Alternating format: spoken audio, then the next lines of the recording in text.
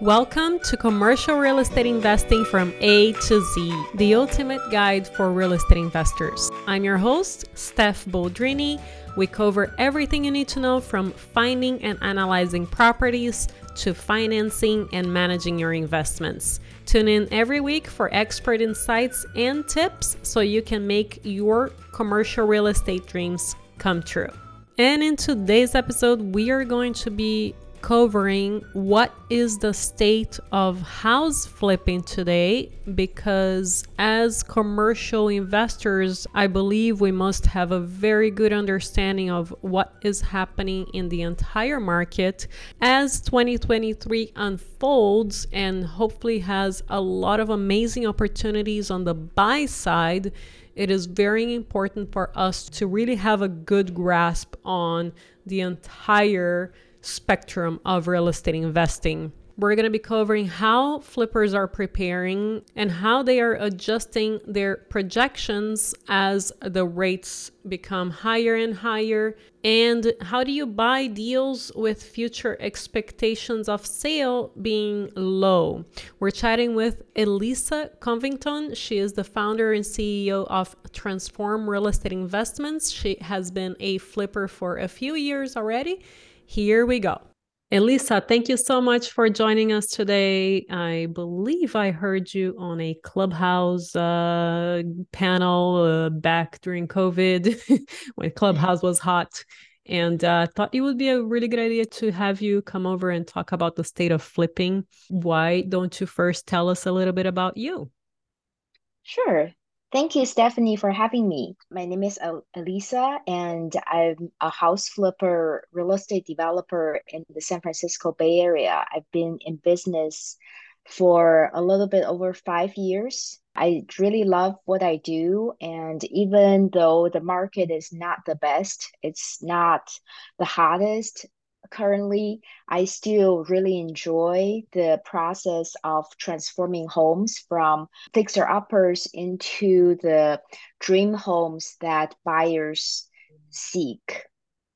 Yeah, and the transformation from some of the videos I've seen you've done is really incredible. You have a lot of courage to take some of these homes and see the vision.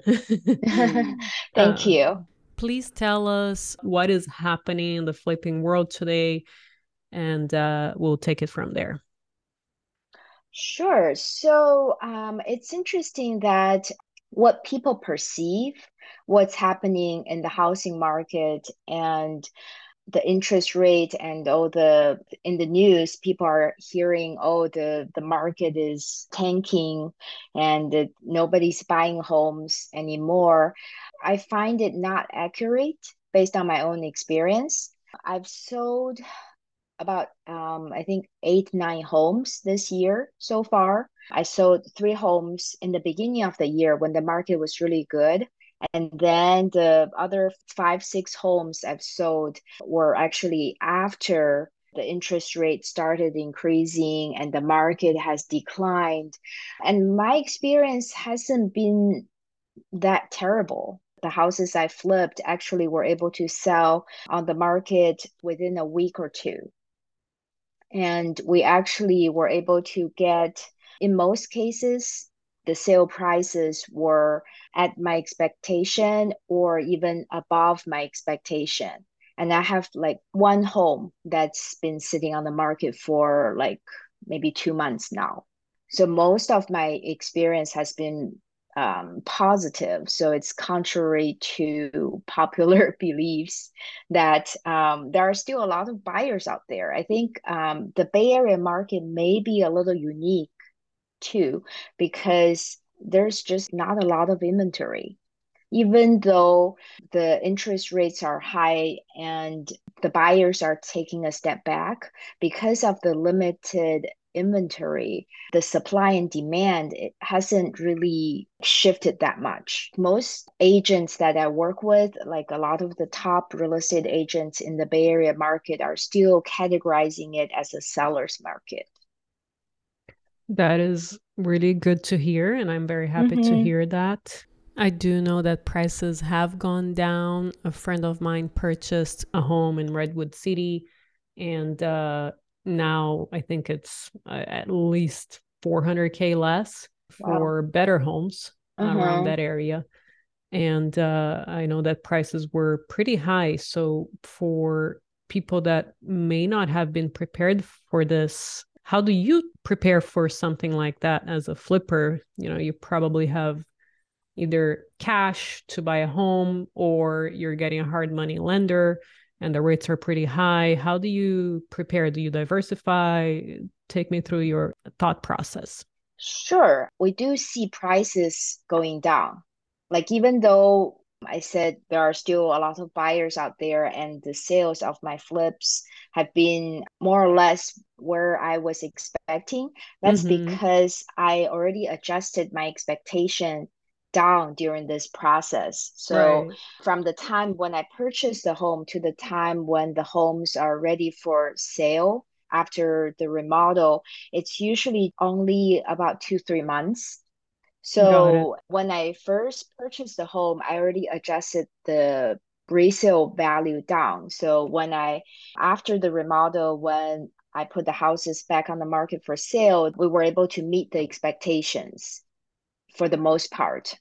That makes But I sense. do see that a lot of buyers, especially first-time home buyers, if they bought the homes at the peak of the market back in the spring, then for sure the value of their homes probably already has been reduced by 10 to 20%, somewhere in that range. We definitely have seen that, the Mm-hmm. decline in pricing. Mm-hmm. And to prepare for this, I think as a house flipper, I always know that there's risk with the market. The market is always changing. You can never time the market. You cannot say, oh, I always buy when the market is lower and then sell when the market is higher, because you never know what the market is going to do. So the best thing you can do is just to be conservative at all times. Like when it was the peak of the market, you don't want to think that the market is going to keep going up. Yeah. But instead, you want to price in the risks into your analysis. So I always talk about this worst case scenario. When I purchase a home, I always think if I can finish this flip in about 2, 3 months, what's the worst that can happen in the market? The market could decline by 10, 15%, or even 20%. And if I believe there could be a 20% decline, then I would budget that in. I would use that 20% number as my profit. So I would have at least a 20% profit built into my analysis. So even if the worst case scenario happens, I can still at least break even. Sure. That makes sense. Yeah, so that's what I've been doing in this market. And I think it's working pretty well so far, because when you are building in this risk into the analysis, your risk has been reduced a lot, right? The worst case is probably you're not going to make any money on a deal, which is okay because it happens. You have to be ready for that. And also, when you are doing the analysis, you want to be conservative with the after repair value. So instead of using the sale price from the peak of the market back in the springtime, I actually use the sale price from maybe over a year ago, from somewhere early 2021 or mid 2021. So before the market went on a crazy spike. Mm-hmm. So when the remodel is done and I put the house on the market for sale, quite a few times, instead of having a really hard time selling the house at the price that I was expecting, we actually were able to get higher than what I expected because my expectation was already adjusted. Your expectation was already quote unquote low. Mm-hmm, mm-hmm. And so, how are you able to buy these deals with future expectations being low? Because it has been very competitive up until now, right? How do you do that in this kind of market? So in this market, selling is harder because buyers are taking a step back because of the higher interest rate and the fear of a recession. At the same time, because buyers are taking a step back, it's actually really easy to get a good deal because there's Mhm. not as much competition as before. And especially with my target acquisitions, those are homes that are fixer-uppers that are in very poor condition. And in Mhm. a normal market, some buyers may say, oh, we can't afford a remodeled home, so we're going to buy a home that's in a poor condition for a little less.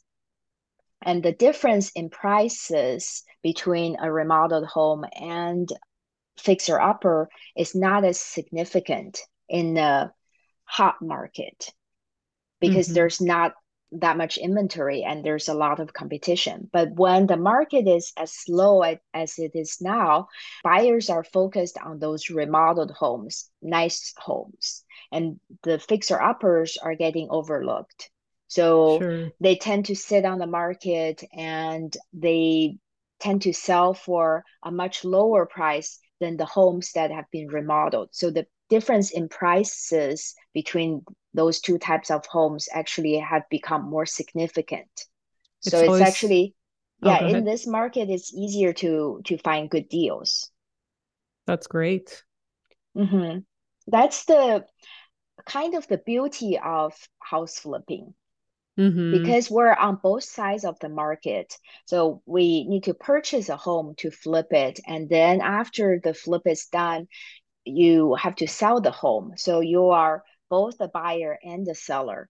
So Mhm. however the market changes, if the market is hot, it's going to make it super easy to sell. You're going to sell for more than you are expecting, and then you do fine. But when the market is declining, it's harder to sell, but then it's easier to find good deals. And then you want to get the best deals so that even though it's harder to sell, you can still make a good profit. So, from what I'm understanding, it seems like if you want to be in the flipping world, it's ideal for you to obviously have your act together. Besides that fact, you need to flip very, very quickly because you're buying and selling within whatever is happening in the market at that time. So, is Mm-hmm. it safe to say that the people that lost everything in 08, 09 were people that were maybe flipping in cities that are very difficult to do things and get things approved, like San Francisco, for example? And it would be like a 9 month 18-month project. I think there are a lot of things that probably I was not around at the time, but my guess is first of all, '08 was very different. Right now, we are nowhere close to what happened in '08. And most economists are saying that what happened in '08 is unlikely to repeat itself because that was more of a credit issue. The banks were giving out loans that are to unqualified people. Mm-hmm. There's a lot of bad credit. That's why the market had a big bubble and it had to burst.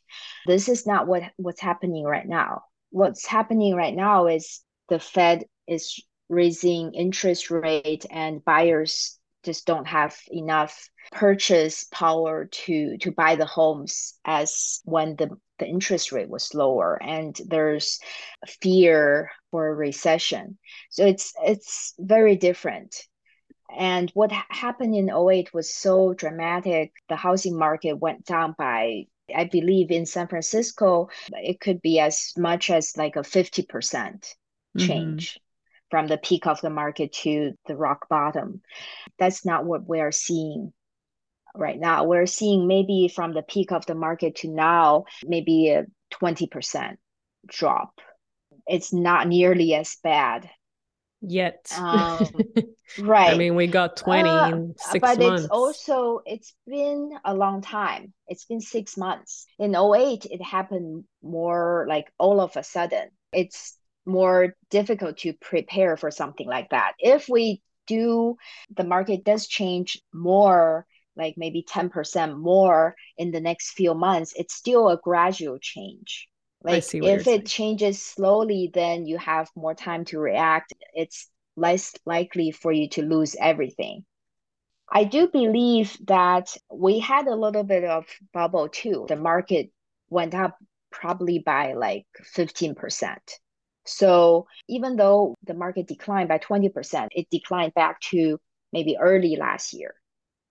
When the market expands so quickly in such a short amount of time, it's bound to go back. It's bound to have a little adjustment so people can still afford it. So I don't think it's the same type of scenario where we were in '08. And I believe in '08, because of the credit issue, a lot of people probably were expanding too fast. If some people, investors are really expanding their business and they are flipping a lot of homes or building a lot of homes at the same time. And for homeowners, they're owning two, three homes or even more homes that they can't really afford. There are some probably many different reasons that caused it, and it's a lot worse than what's happening right now. Sure. That has been very, very thoughtful. I appreciate the insights.